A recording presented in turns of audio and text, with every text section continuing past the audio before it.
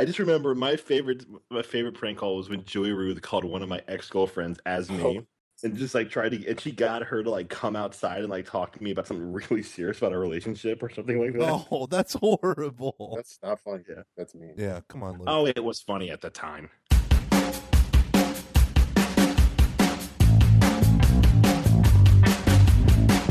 So, Andy, what do you like to be known for? Lots of things, I guess, but in particular, in terms of ministry, what do you want to know about me? Well, are you full time somewhere? Yeah, I'm still. I've been a full-time youth minister. I've been lucky to be at one parish my entire time in ministry. I've been a youth minister at St. Alexis Parish in Wexford, which is North Hills of Pittsburgh. And then kind of what happened about 2008, I started doing some graphic design on the side as kind of a side business. And over time, that's kind of evolved into different things. And when I first started, I was kind of doing whatever for anyone that needed anything, and Like a lot of website stuff. yeah, at first I was like, I'll do a flyer, I'll do a T-shirt, I'll do whatever, and then more and more that just became mostly website design because I realized, in some ways, that was the best for me business wise, but also the greatest need for most people.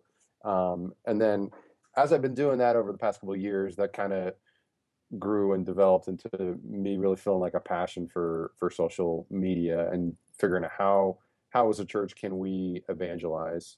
I think if I had to pick one thing that kind of I would say is kind of a common thread through all the things I do, whether it's with my family or in ministry or with the stuff I do with Redeemed Online, that the common thread would kind of be vision. I think that I feel like that's one of my gifts and passions is kind of feeling out the sense of like where God is calling me and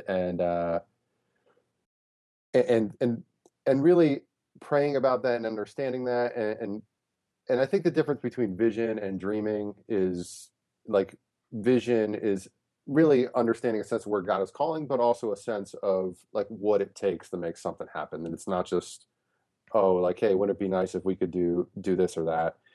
But really saying like, if this is where God is calling me, I'm going to do whatever it takes to make this a reality. Yeah, my grandfather used to always say the difference between vision and dreaming is people who have visions have plans. Yeah. My grandfather didn't say that. I think Dave Ramsey said that. So, how are you a visionary? And debt. Right? And debt. Lots and lots of debt. Dave Ramsey loves that debt. All those dreamers with their debt. Visionaries are debt free. Listen, he would be broke if it wasn't for all that debt. So yeah. and Dave Ramsey takes credit cards. They take debit cards, not credit cards. Anywho, real quick, with your when you said you with your family you have a vision, what does that mean? Like you take your eldest child and you're like, one day you too will be president. No, but I think I think that was one thing that I had to like learn that I think vision, like in a sense of like with your family, like that if as a Christian man, as a Christian leader, like that's where I need to first and foremost, figure out like what does it mean to have vision with my family, like in terms of raising my kids in a way that they're going to be saints, raising my kids in a way that gets them excited about their faith, but also in a way that I think just giving them a vision for life, a vision for a vision for something that's bigger than just normal life, and so I think it sounds a little bit funny when it comes to family, I think, but I think it is important to figure out what that is, at least in little ways. Maybe it's not like a project, like, well, I have this vision for my family that we're gonna, I guess that can be at times, but I think for the most part, it's more of a encompassing vision of life. Yeah. I think with a lot of families, they just get caught up in going with the flow. You know what I mean? Yeah. instead And I of think, progressing towards something, you know? yeah, I feel, I think one sad thing I have seen, uh, and is even some people I know that um, like who I know are Christians, or I know who are, even really practicing Catholics. Like at the end of the day, sometimes their life doesn't look different Yeah. than other people. And I don't mean that in a judgmental sense, but in a sense of like, at the end of the day, if you don't have a vision for your life, like you're just looking for the same escape that everyone else is. And like too many Christians I know kind of fall in that same boat. And it's not that I'm not saying they don't have a relationship with Christ, but I think at the end of the day, their their life is separated from a vision, and life, and so life just becomes about, at the end of the day, how can I escape, and how can I um, get away from my life in a certain sense, but Yeah. I think God calls us to figure out how do we play out that vision with, even in the course of our family and our everyday life. Yeah. How long have you been married? We've been married for 11 years. 11 It's years. been 11 years. I remember your guys' wedding. It was like the first adult wedding that I had ever been to as You went, an adult. you went to some kid weddings. Yeah, exactly. I was like, oh, these are my friends who are adults, and I'm an adult, and I'm here, and I drove out here. That it was an adult wedding, so there must have been some child weddings at some point. Yeah, I know, right? There's a bunch of 14-year-olds that Luke knew that got married. Spent a lot of time in Iran. You are from Ohio. Oh, that's true. I'm Dayton. from the Dayton. better part of Ohio. I Oakwood. just have a really quick question that I mean, I have known you for almost like 15 years now, and I don't know like why you got in the youth ministry. Not and we just haven't ever like talked about it. It's always been a thing that you have done. So I'm just curious, like, why did you start? Because when we were in school, it was pretty normal for a person to go and become a youth minister. That's not the case with everyone else in the world. So, like, why did you you specifically why did you do that?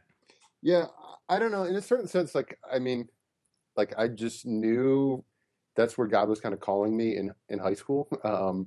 And I used to say like my family has a defective gene, and that's like why we're in youth ministry. It's not like so many of us have been in youth ministry, and like growing up in high school, our mom was our youth minister, and that was because there was a certain point where our church was like, "Hey, we need a youth minister," and people were like, "No one knows what that is," and my mom was like, "I'll do it." And so, I mean, pretty much youth group at that point consisted of like weekly game shows. It was like a game. It was just a bunch of games, and then once a year we went to the Steubenville conference. Um, but like there was something I knew that wasn't exactly what I wanted to do, but I knew that like it was kind of just had a sense of like that was where the Lord was calling me. Yeah. And I don't think I could have put words around that in high school, but I knew that's what I wanted to do. There was a point in college, I finished up early at college, but when I was finishing up, we had this moment at Franciscan where they called all the theology students in. It was this 11 o'clock meeting, and they made us sign a piece of paper that said, like, if you're just a theology major, like you won't come back and like try and sue the school because you're poor. So you may want to think about adding a second major, or Are you serious? I kid you not. I never heard about that. I don't know. It was like something like, at least that's my memory of it. It might have been a little bit different than that, but it was something along the lines of that. When I And, was a freshman, they did something very similar, but it was a morning long seminar where one of the theology teachers, a priest, God, I wish I could remember his name. He was awesome. He basically broke down the average salary of a Catholic youth minister. And he's like $23,000 a year, and then he said like a car payment, rent, groceries, gas, insurance. And he went through the whole thing, and he's like, "There's $0 left."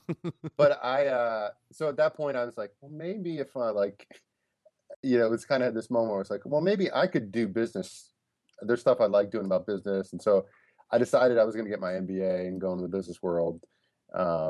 And so I was signed up to go to the University of Temple to do that. And that summer, I was doing some ministry stuff with the student conferences, and I just realized, hey, this is where my heart is. This is where my passion is. Like I could make money. I can make more money doing something else, but I don't think, it ultimately came down like being the best man I could be for me and for my family, for my future family, like that it came down to like being where God called me to be and not being in a sense, uh, not necessarily being where I can make the most money, um, but really where God was calling me to be. That's where I was going to be the most fulfilled, and I think ultimately the best man and husband and father I could be. Has that been hard? Being in ministry, Yeah. honestly, no, like not in a sense of, uh, you know, I don't know. I just feel extremely blessed, that the like using the different gifts and talents that I think the Lord's kind of given me has been able to help me like provide for my family. Yeah. And you know, honestly, when I started doing graphic design stuff, I thought like, hey, man, this would be nice if I could kind of like supplement my income just a little bit and maybe put some money towards retirement. And then after we had our second child, my Catherine wanted to stay home, and so um, and it just grew, and it was kind of um, just I don't know. I just feel blessed, and I would never say like, there's always times where um, it's difficult or challenging, and I'm not going to say like, um, it's any sort stretch of the imagination. I'm like raking in the money, driving around a Mercedes. Mhm. I drive I drive a Dodge Intrepid because I couldn't afford a Dodge Stratus. Um, you know, uh, but I mean, the Lord has been so generous to me, and I just feel like, um, I want to be generous with what the Lord has given me, and use that for Him, and continue to find ways to do that in meaningful, new and creative ways. That's really I'm kind of in the same boat right now because I'm not allowed to say who I work for because our HR department is great. No, they actually are awesome, but I still just can't say that. But anyways, Cincinnati Bengals. it's like the big like everyone knows it. But anyways, yeah, good old like Mike Brown. And like this is the first job that I've ever had where there really isn't a next step. Like I mean, even when I was in education, there was always that a next thing that I could go to, either be a bigger school or a superintendent. Like there's always like kind of a ladder to climb. And while I'm with the church, the Pope very specifically, he said like don't treat the church like that, and I took that to heart, and so I've been going through a thing where it's been like, oh, this is a little bit like this is not hard, but I guess like scary in a sense, like I don't know, like there's no career Yeah, the way I kind path of with this, yeah, the way I kind of see it, if I know this makes sense, but well, some of my best friends are Protestant youth ministers, and they're both on two of them are they're on a track, where they're studying, and they're going to become pastors eventually. Like that's their, Mhm. and they've been in youth ministry as long as I have, but eventually they feel like that shift coming. But for me, I think it's more of a it kind of, I think at some points I thought, man, that'd be cool to like, I don't know, not in a sense of like seen as a ladder, but there's something cool. Like I'd love to preach, or I'd love to do certain things about being like a pastor. But I never felt like, man, um, like, oh, I want to be a married priest or anything like that. But I think there's as a Catholic and as someone who's involved, in the day to day ins and outs of evangelization, I think the thing I see is I think there's plenty of room in the church for figuring it. Like in some ways, I look around at a lot of people, um, who are in similar situations to me that are doing things where they're kind of like entrepreneurs, in terms of evangelization and creating ministries and businesses that are really And podcasts. and podcasts. That was included, obviously. Right. Obviously. Rating and a review on iTunes. Go on. That's being an entrepreneur, is writing a review. Yeah, well, I always try to ask for that because it helps people find our podcast and makes me feel good. Yeah. Sorry. Well, I get the writing a review. I just think you should have added it at that point. No, that was exactly what I was thinking. Anyway, it was a joke, everyone. It was clearly a joke. Boo, Luke. Boo. Entrepreneur. Go, Andy. Sorry, but no, just being like that. People, I think there's plenty of room in the church for being entrepreneur. Like being an entrepreneur, I can't like the there was a lot of. There are a couple emails I got during the Share Jesus campaign where people said like, someone said to me, I want you to go and thank whoever you had to ask permission of to do this program. And so I turned to my wife because she was the only person I can think of that I asked for permission for. Like there's a certain sense I think like we, like as Catholics, we need to like get permission, or we need to like we got to follow X amount of steps and jump through hoops. But man, like I mean my passion, my desire is just like if God wants me to do this, I'm going to figure out a way to do it. If it involves a bunch of steps, I'll do it. But I think there's a certain sense of like a freedom of knowing like, man, if you're passionate about Jesus Christ and you're within the church and within what the church is trying to accomplish, like dream big, and don't be afraid to say like, here's a vision and here's what it would take to make this a reality.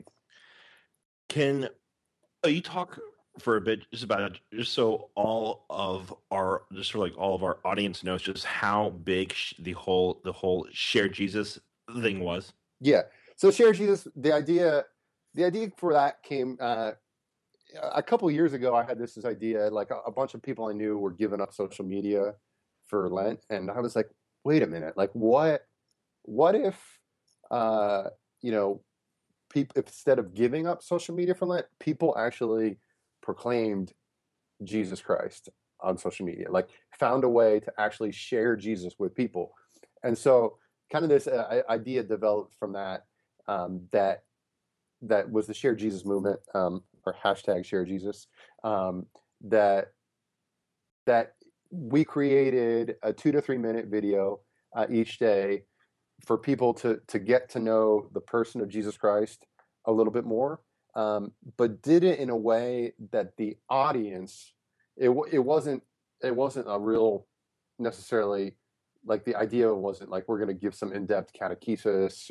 It's for the everyday person, that Jesus, the message of Jesus Christ needs to be proclaimed in a way, I think, on social media that hits people where they're at. And that was kind of the gist of Share Jesus. Was we wanted to create videos that were made not to just be consumed or watched, but videos that could be shared and were short enough that they were going to really work on social media. So kind of what happened with that, part of my desire too was that I think as church, I started like Redeemed Online with the belief that we need to do more on social media in terms of evangelization. And when we look at what we do as a church, we need to look for ways that we can create and add to culture online. Because I think the online world is kind of its own culture in a certain sense. And in a lot of ways, I think the church just kind of imitates some other things, or, just that we're like presence is enough. But presence doesn't equal strategy, and we need to be strategic in terms of how we use social media. So I think what really set Share Jesus apart from other Lenten campaigns or other things going on was like social media wasn't some afterthought. Social media wasn't like, well, it's part of the program. It in a certain sense, like it is the program. Like, and I think the gospel is that, like, the gospel isn't meant to just be consumed. It should never just be like that. And so I think Share Jesus was like taking that and trying to make it real for people. And so these videos are short. We get our email list if you sign, like when people would sign up and at redeemedonline.com.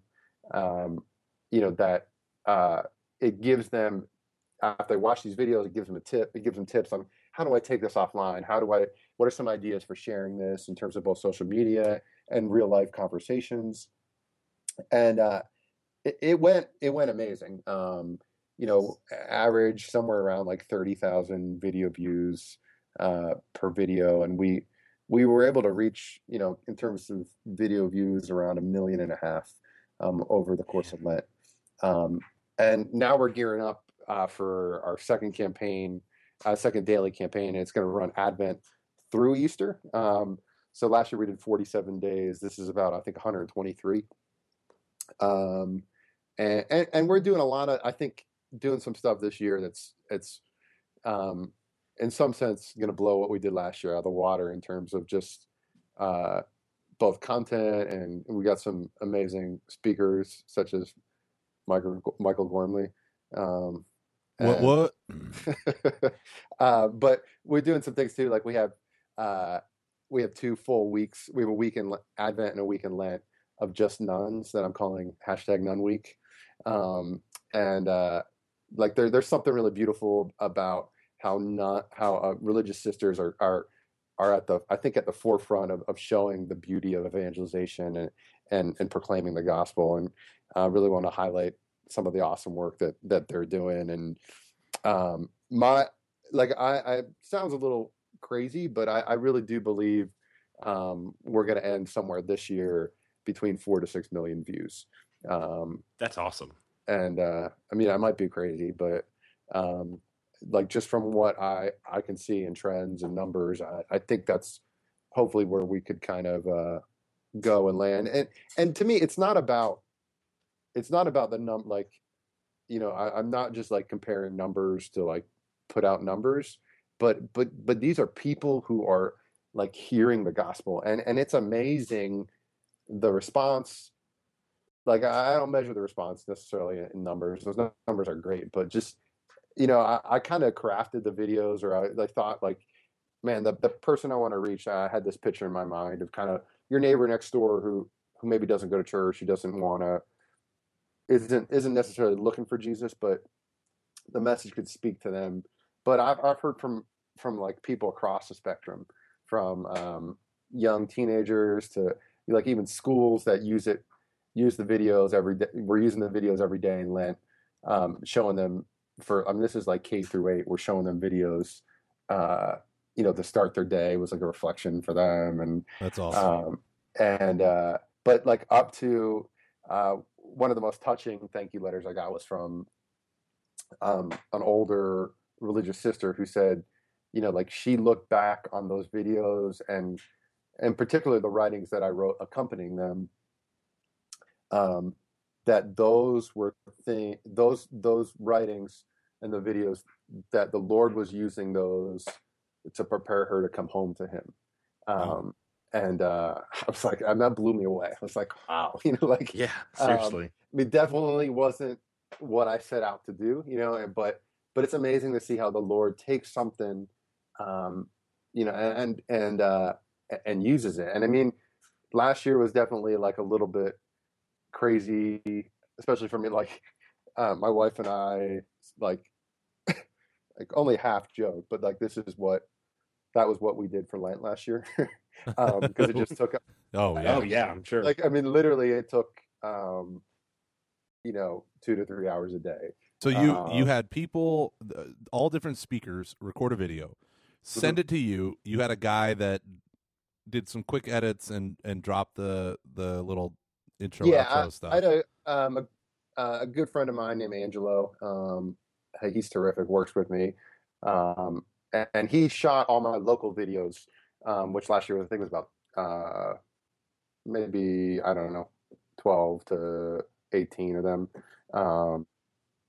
And then the rest were for speakers who weren't local, and he would edit them and do all that. But so, and then you would write a blog post that accompanied it, so that when you were sharing the video on Facebook and stuff like that and Twitter, you were also sharing a blog post that kind of built out, was like your reflection on what the speaker said. So it was Correct. even more information. And then you had little images with quotes from the speaker or something that relates to what the speaker said that were kind of going out. Was it like every day or every? Yeah, I tried to kind of get into a system like we would have, running different tweets and images, because the more like engagement, especially on Facebook, you know, once you have an audience that's engaged and you keep them engaged, the greater chances of them seeing your content. And so I just knew that I had to be putting out some regular, just getting into a rhythm of content creation. And you're like, well, it's time to take a picture of a sunset, put some pithy words on it, and send it out on the internet. Yeah. I didn't take any pictures myself. It's time to get pictures from Google Images. No, never use Google Images. And never. You should use good stock photos. iStockphoto.com. That's what I use. No, you should go to the stocks.im. Thestocks.im. Yeah, because the stocks.im, what it is a listing of about 15, 16 websites that provide all free stock photo that are free for commercial use, and it's great quality images, and it's my favorite thing is they're free. Wow, that's awesome. Yeah, that's cool. Yeah, so get on that, Gomer. I'm already on it, and I'm checking out of this conversation right now as I stare at the photos. But so you have to say, this is where a good podcaster say, but don't worry, we take the notes for you in our show notes, right? Yes, exactly. Yes. Well, we got good show notes. No, yeah, we do. Sorry, please tell me we do. Yes, we do. We have good show notes. I'm sure that Andy knows because he's heard all of our episodes, right, Andy? Absolutely. At least 3 seconds of one of them.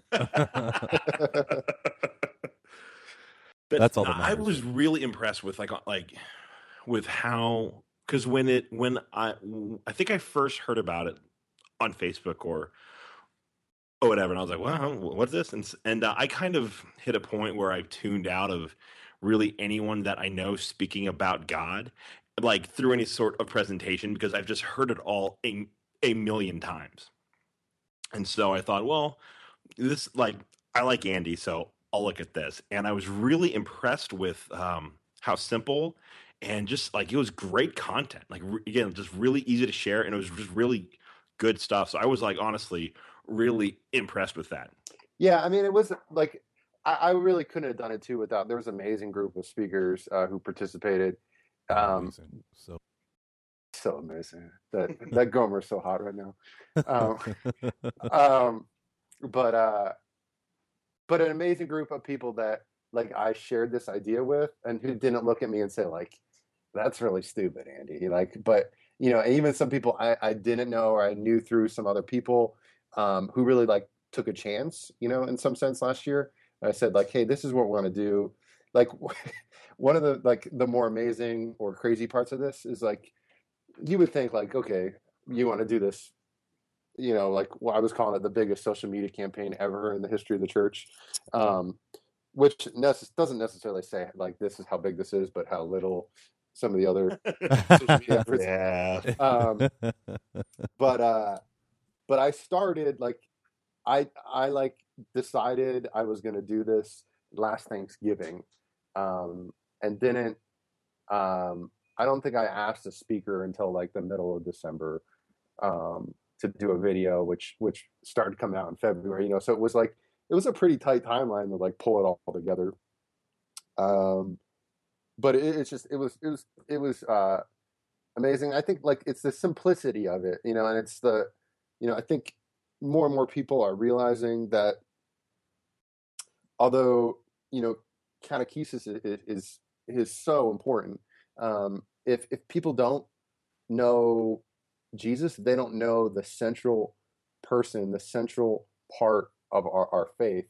Yep. And nothing else matters, and even in my own life, I realize it's not, when I fall or I stumble or things don't go right in my life, it's not because I didn't understand some great theological concept. It's because, man, I missed out on who the person of Jesus Christ is. And so the beauty behind Share Jesus is we don't we all need Jesus. We all need to know him more intimately. We all need to grow closer to him. And I think that's what Advent and Lent are really about. I think, there's a lot of things that kind of went into making it work. And I think there's something about certain times of the year, like Advent and Lent, that kind of just have some kind of social credibility to them. Like you might not normally be able to like talk to your friend about God or church or something you're doing, but you're like, hey, I'm not eating meat because it's Lent, and I know people like who live around here in Pittsburgh who don't even go to church, or like, you're like, I thought you were an atheist, but they're like, this is what I'm doing for Lent. You're like, you're doing it for Lent? Like, yeah, and that's so funny. Yeah.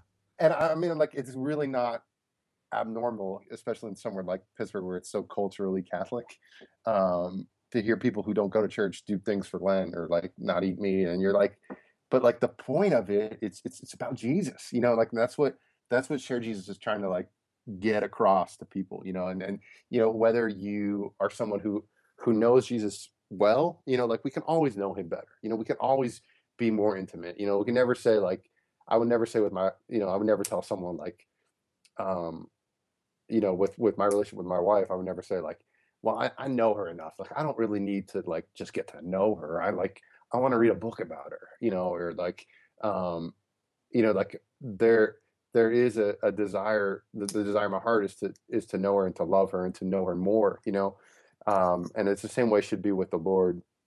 And I think with Share Jesus too, like why part of it was this realization, like social media, I think in terms of the church world, like we need to find ways to mobilize people who get it, mobilize people who want to evangelize and really grow in discipleship. But also on the other spectrum, we need to find ways to really reach out to those who don't know Jesus, and communicate who Jesus is in a way that makes sense to people in the world online. And that's been my passion and desire with Share Jesus, and what I'm doing with some other stuff too. So what's the next big project for Share Jesus that's coming up here in Advent? When does it start, or what is it? I mean, like, what's different from what you did in the past versus now? I think there's a certain some of the things we're doing with it are minor tweaks. Like it's just just growing our video views and video sharing. I think as simple as adding like some animations, kind of like you might see in like a BuzzFeed video. And one of the things too we're going to do this year too is really try and drive more engagement with the videos. So just asking people to comment and kind of engage with the videos, because people, you might see like what your friends, not just what videos they're sharing, but what they're commenting on, what they're liking, and the more engagement we can drive around the videos, the more exposure people who are not like a part of the program are going to see the videos.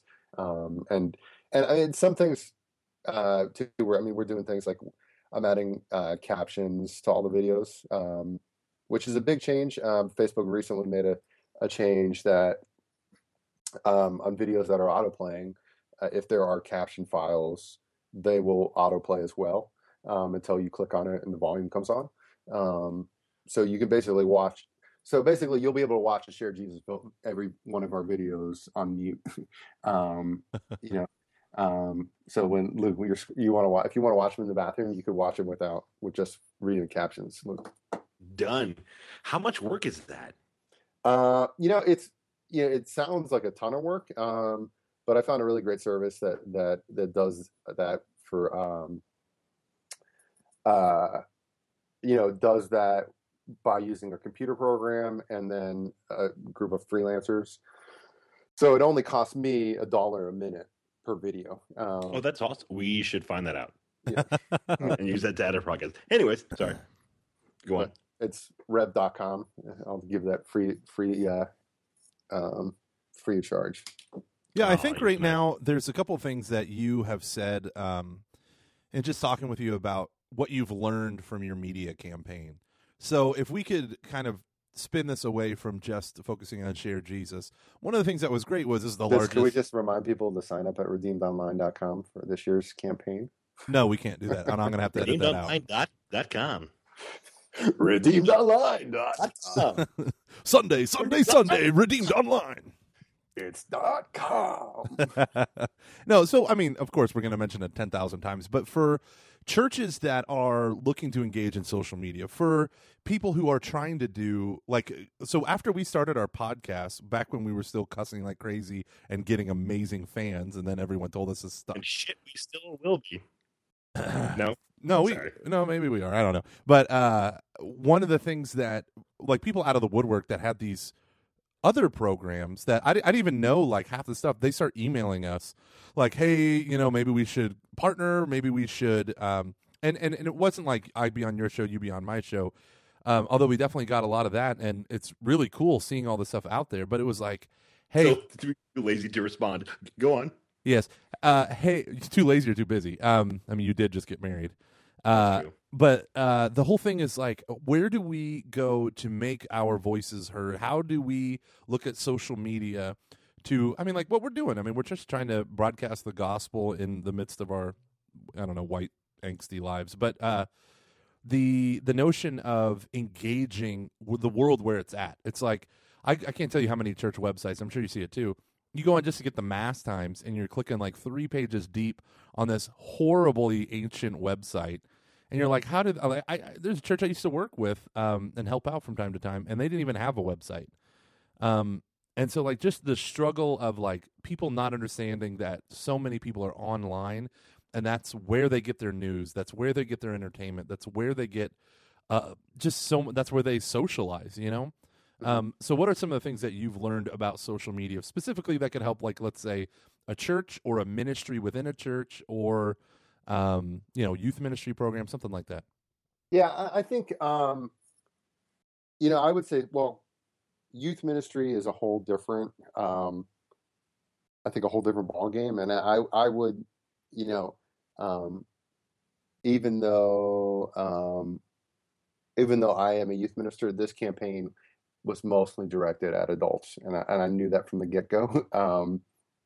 I think very few kids these days are on Facebook, and I know that was my prime, that's my prime audience, and that was where I think video sharing is huge right now. That's where I think if you're trying to reach adults, Facebook is the place, and I think more and more we have to kind of, if you're trying to do social media, you got to kind of look at like, where can I do it well, and where are the people I want to reach. So you kind of pick your target medium. I think too many people try and do everything, like, oh, let's set up every social media account. We need to have a Pinterest, we need to have a Twitter, we need to have a Facebook, we need to do Instagram, and I think different networks are great for different things, but I think a recipe for failure is always going to be trying to do too much on everything. And of course you can do some things across some different networks, but you got to know where your where your voice is going to be the loudest. And video is best on Facebook because it just goes right into their news feed and auto plays. Yeah, and it's just prime for, I think, for sharing.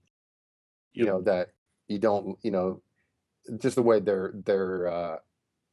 they're using it. And I think Facebook and YouTube, and those are my main two places, and they're definitely different audiences in some ways. I do some auxiliary stuff on Twitter and Instagram, but like, I know my my major focus is Facebook. So I would say know where your voice is going to be the loudest, and really, really try and amplify that and make that your platform. I think one of the biggest challenges is, like, with social media, a lot of times people will look like, say like, well, who does social media well? And people go like, okay, let's look at like, what is Word on Fire doing right now? And so a parish says like, well, okay, let's look at Word on Fire. Well, crap, we can't do that. And it's like, it's almost hopeless. Or or you put this great effort in and you're like, oh great. Like I looked at my Facebook analytics and I spent 3 hours posting stuff on Facebook this week and I reached a total of 10 people. Woo! Yeah. And I've been there, done that with stuff with parish stuff. But a couple of things I would say. Well, one is like part of my desire with Redeemed Online was to say, hey, too many people are saying like Facebook or social media it's important, but there are very few people saying like here's how to do it. Right. I want to provide. I'm putting out what I'm going to call the Catholic Guide to Social Media, and it'll be like tips and strategies that people in parishes and ministry can use, and also just individuals. How can I, as an individual, be authentic in proclaiming the gospel to people through social media? That's going to be just a free resource. I really, part of my desire in starting doing stuff with social media is to say to like the average parish, like here's how you do it. Like here's some tips and tricks and strategies, because I think like I said, like too often we just try and imitate. And when we try and imitate and we don't do it well, we don't do it strategically. What at the end of the day is the downfall of social media for an individual is kind of narcissism. Is this like, hey, everybody look at me. And I think we do that as a church sometimes because it's like, hey, look at me, I'm trying to get the most likes. But ultimately, at the end of the day, we're trying to drive engagement. If we want to drive engagement, what I would recommend, if you're gonna invest some time to do it well. And I would say like look at a few resources. Like I love like Social Media Examiner or Amy Porterfield. They're people who they give away lots of free content and resources and tell you about like how brands are doing this. And ultimately they're doing a sales funnel, and they're engaging people to do that. But, if we do that and do it well and use the tactics they do, we're going to show people not ourselves, but we're going to show people Jesus Christ, because we're going to pull ourselves out of the picture and really want to be focused on engagement and evangelization. So the other thing I would say too, like, is to work on and experiment a little bit with Facebook ads, especially with like promoted posts, and whether you do some retargeting off of your website. I think any social media strategy too has to somehow involve email list building. That there's got to be like a good social media strategy involves email list building, but it also involves your blog, and it's kind of a cyclical move. So Luke, do you want to make a quick right turn in the conversation? No, after you were done, because I was really paying attention. It was really interesting. Honestly, it was. Yeah, I do. Really quick right turn. No, it's not. It was really, honestly, it was awesome. I was thinking these are all ways that we're not doing a good job with our social media presence. I was like trying to take a lot of mental notes. I think it's really interesting that both you and your brother Bob have done pretty big things within the American Catholic Church in the past 10 years. That can't be a coincidence. Like, why do you think that is? There was something wrong with our water growing up. Estrogen. So much in the water made you smarter. So much estrogen? Yeah, made him smarter. Yeah, I don't know. I mean, I think both of us like are similar, I think, in our personalities in terms of vision and passion for Jesus, and ministry isn't some stop in our lives. Like we're, like this is part of who we are, and it's part of, like neither of us sat down and said like, how can I do something really big? But I think as you kind of like, I think both of us were people who had different passions and different, and we both work together. I do a lot of stuff with Dirty Vagabond. I'm on the board and helped get, in all the free time I have, I helped do the fundraising and get our Pittsburgh location started. But it's because it's another thing like I'm passionate about. It's another thing I felt like the Lord saying like, this is something that's got to happen, and if that was what the Lord wanted, I'd do whatever it took, and I think sometimes that's kind of a missing ingredient, especially with this kind of new generation of people in ministry is, sometimes people want things like to go easy. And I've never in my life, once in a while I hear someone say like, yeah, it was great. I mean, we had this ministry event and it just like ran itself. And people were showing up, and and I'm like, man, I've never had one of those in my life. Yeah. Where it wasn't like, investing in people, investing in making things happen, and like put energy and resources into, and that's not to say like there aren't things that I've been doing for a long time that don't take that energy or resource now, but none of them, all of them took that at some point. And and I think we're around each other, and we're great friends and coworkers too. Even though we're brothers, but I think you need to surround yourself with people who have vision and are willing to take risks. I think a big thing with y'all is what you said right in the very beginning, which is that ministry is not a stop along the way. I had a friend who, his dad, whenever I told him I was going to be a youth minister, he goes, "Oh, how long are you going to do that?" Like that was like literally his, "Oh, before you," and he didn't really know much about the church. He's like, "Before you become a priest," and I was like, "No, like this is literally what I want to do for my life." And Are you still a youth minister? well, I'm still in church. I'm just kidding. I'm still in parish-based ministry. I did youth ministry for 8 years. That's good enough, right? It's a good enough run. Right? Please tell me I'm not a bad person. Please give me my dignity back. You're a horrible human being. Oh, you sound like my mom. Really? Michael, I was really hit by that point too, that like you're like, because I think there are a lot of like, what is the average length of a youth minister? It's like a year and a half, if that. They say it's 18 months, but they say it's 18 months, but I heard that's just, I mean, as in most statistics in youth ministry, that's just something someone made up. 80% of them, 80% of it isn't exactly true. Yeah. And like also that idea of you surround yourself with great people.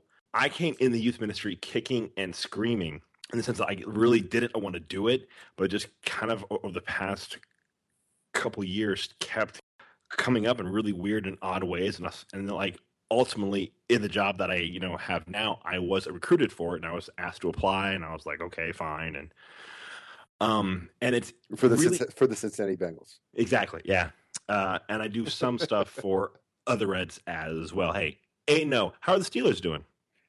I'm an Eagles fan. Right? Oh, that's right. I'm sorry. Even better. How are the Eagles doing? Hey, we're half game out of first place. That's all you need to know. That's true. That's true. Enjoy Chip Kelly. Hey, enjoy when you lose the first round of the playoffs. I know it's gonna happen. I'm so nervous. Can we just make sure that stays in here somehow, or is it the Bengals will lose the first game of the playoffs? If that happens, I'm never going to forgive you. But it will happen when it's going to happen when the Steelers take out your quarterback's knee. I'm going to be I hate you so much. That was one of the worst days of my entire life. I know exactly where I was when that happened. Being born in Ohio. It was a wonderful thing at St. Elizabeth's Hospital in good old Dayton, Ohio. But anyways, back to my point was I found that because I had been around a lot of people involved in youth ministry, it was really easy to be able just to like dive into it, and I had really high standards because I knew people like you, like Gomer, our buddy Brian, like all of our friends who are involved in youth ministry.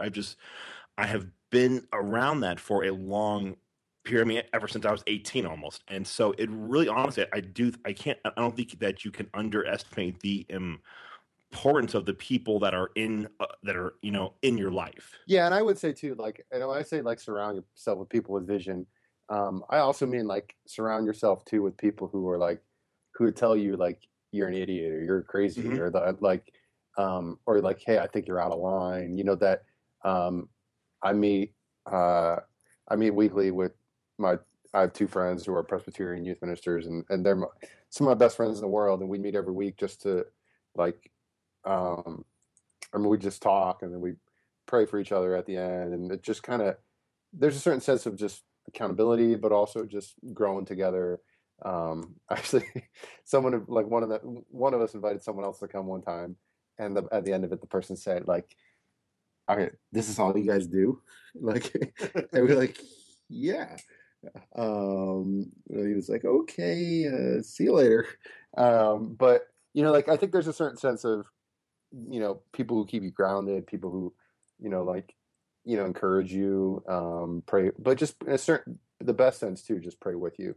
And I think even just every day, the certain part of what I love about Share Jesus is like, I know lots of people have seen videos or lots of people have like followed along, but for the most part, like like I don't see those people, and I like like it's not anonymous, but it's like, like once in a while I'll see someone, they'll be like, wait a minute, you're that guy. But it's really like, like for the most part, I'm just with my high school kids who like think, hey, Andy, you're dumb, or, like, like they love me, but it's like it's like a high school youth minister kid relationship, Yeah. So I think that keeps you grounded too. At the end of the day, I think, man, if everything tomorrow, like I had to pick one of the things. Like I do a lot of different things, wear a lot of different hats.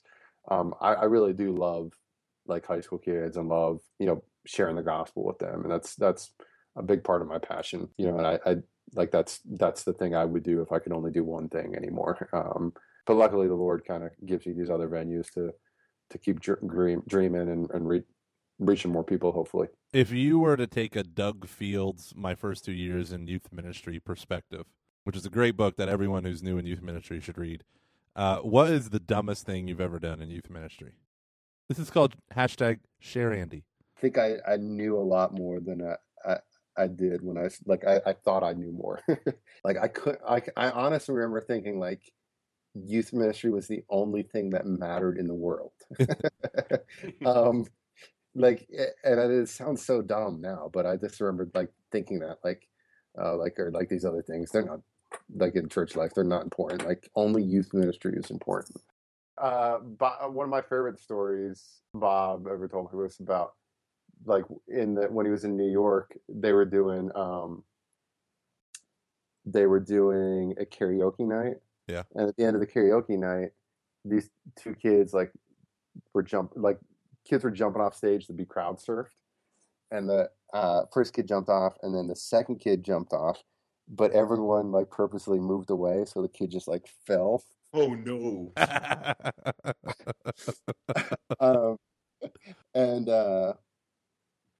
And like the kid was like so mad and cussed, and like then he like stormed out. And so Bob said, after that, like he like decided just to close the night in prayer, and as he's closing the night in prayer, all of a sudden like everyone's got their eyes closed and is praying, and he sees the kid come running in with like a folding like wooden chair, and like in the middle of prayer just slams the chair over another kid that he, oh my gosh.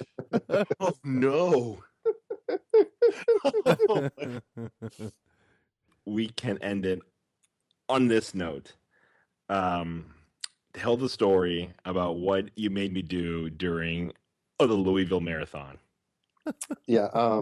One of the things that like keeps me sane in life is I've like become a runner, which is funny because I like in some ways it would just be like either one of you guys becoming a runner. No, that's very accurate. I run occasionally. I used to walk. I got one of those chairs from Wally now. I'm doing pretty nice right now. I just drink my slushie. Things are good. But like, so one of the marathons I was running, at every point in the marathon, like you want to just quit, or you're running across a bridge and you just want to like throw yourself off a bridge because you're running 26 miles. Even if you're walking a little bit, like that makes it more painful. And actually that Louisville Marathon, I remember I sat down at one point and I just was like, I just wanted to sit down. And the best advice someone ever gave me, like during a marathon, was the guy was like, you just got to keep moving. Get up. He was like, get up. You got to keep on moving. Was it Mickey from the Rocky movies? No. Get up, you son of a bitch. I didn't hear no bell. No. Okay. Just check. It was a runner. Oh, okay. I mean, I knew you were from Philadelphia. I just thought maybe it was some cross-pollination. No, it was a person. It was the real. It wasn't like an imagination. Oh, okay. I just, the exhaustion running all day. But anyway, at the end of the race, I'd been asking like Luke to bring me a drink, and this was like at mile like 13, and finally it's literally mile 26 in a marathon. If you don't know, it's 26.2 miles, and so I was a little mad, but also like, hey, I was happy because it was the end of the race. So I was like, Luke, run with me. And I mean, this is many years ago, so I was a lot more immature and not. I wasn't Sure. I wasn't the holy man of God that I am today. Yeah, absolutely. But I threatened Luke. I said, Luke, you have to take off your shirt and run across the finish line with me, or I'm going to punch you in a certain area. That was very painful. And I was like, wait, what? And I was, and he looked at me and I said, Luke, I was like, look at me. I just ran 26 miles. Like, you need to trust me on this one. And so Luke, he did it. He took off his shirt. Everyone started to cheer. Yeah. And and like people were lining up. I mean, it was like crazy. It was crazy. I mean, never seen so many people come around the finish line, and Luke went across the finish line. And people carried him off. I hugged someone. Yeah. And I was like, we're number one. No. Shirtless? Not at all. Sure. Yeah. I was swinging my shirt in the air. He ran across the finish line shirtless with me. It was amazing. The other people showing up, that was a lie. But he really did run across the finish line with me with his shirt off. That's Because heroic. I care about my friends. That's heroic friendship right there. Yes. It was true love. And it waited. I think what you guys are doing is great. Thanks, man. I mean, I have listened to one or two things, and I wish I had more time for reading and podcasts and stuff in my life. I try when I can, I fit things in, but I think you guys are doing good stuff. Thanks, man. Yeah, I'm sorry. I think podcasting is a really cool. It's funny. It's like one of those. It's like podcasting isn't new, but I think it is a media. It's a medium that's really on fire right now in terms of media, and reaching people, and people are listening and plugging in, and it's good to see what you guys are doing. So, Andy, where can people find you? They should check out redeemedonline.com. That's the best place to sign up for Share Jesus, and they could check out kind of the story of Redeemed Online and learn a little bit more about some of the other services and things I'm doing. Cool. Luke, what about you? Awesome. At the Luke V, and on Facebook.com/Catching Foxes Podcast. At C Foxes Podcast on Twitter. At the Literacy Foxes Podcast on Twitter. And CincinnatiBengals.com/ Yep. I'm the ball boy on the side. Yeah, I don't remember that. I still, know what number I still prank phone call like regularly is Switchboard.